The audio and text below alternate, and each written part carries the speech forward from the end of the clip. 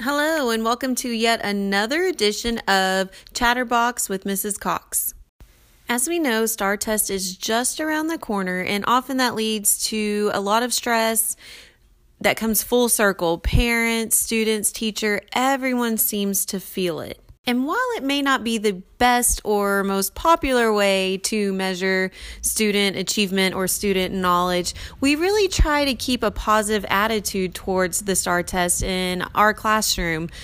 We try to view it as a chance to show what they know, show how much they've grown from the beginning of the year, and just to view it as an opportunity to really shine. But as testing time gets closer, that mindset is a little bit harder to hold on to. So this week we have created a podcast of tips for parents to help ready themselves and their child for the test.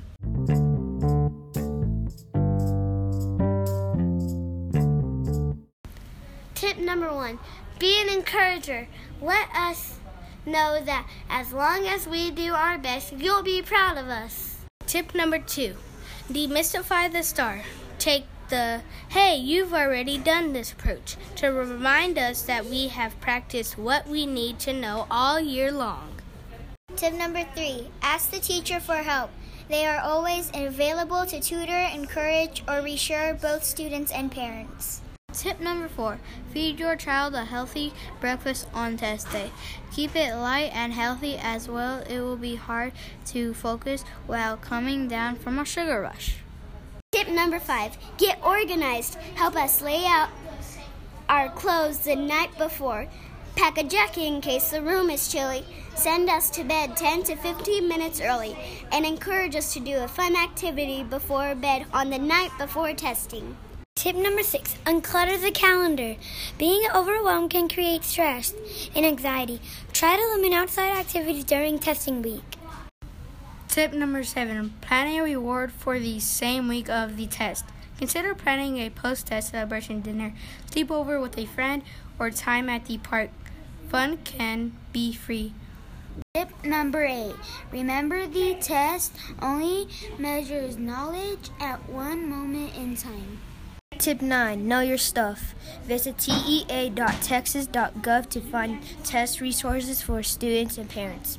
Tip number 10, this is the most important tip of all. Invest in us and our school all year round. Stay up to date with what we're learning by keeping up with class social media sites, newsletters, and daily conversations with your kid about school.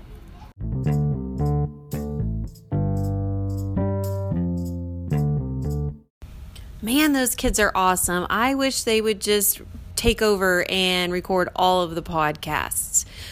Thank you for listening to another episode. We hope you find those tips useful and easy to apply. And just want to give you a reminder that your child is more than a number.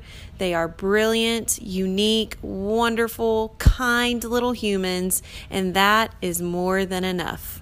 We hope you check us out next week as we begin our weekly Math Madness tournament. It's going to be intense. We'll see you next time. Bye.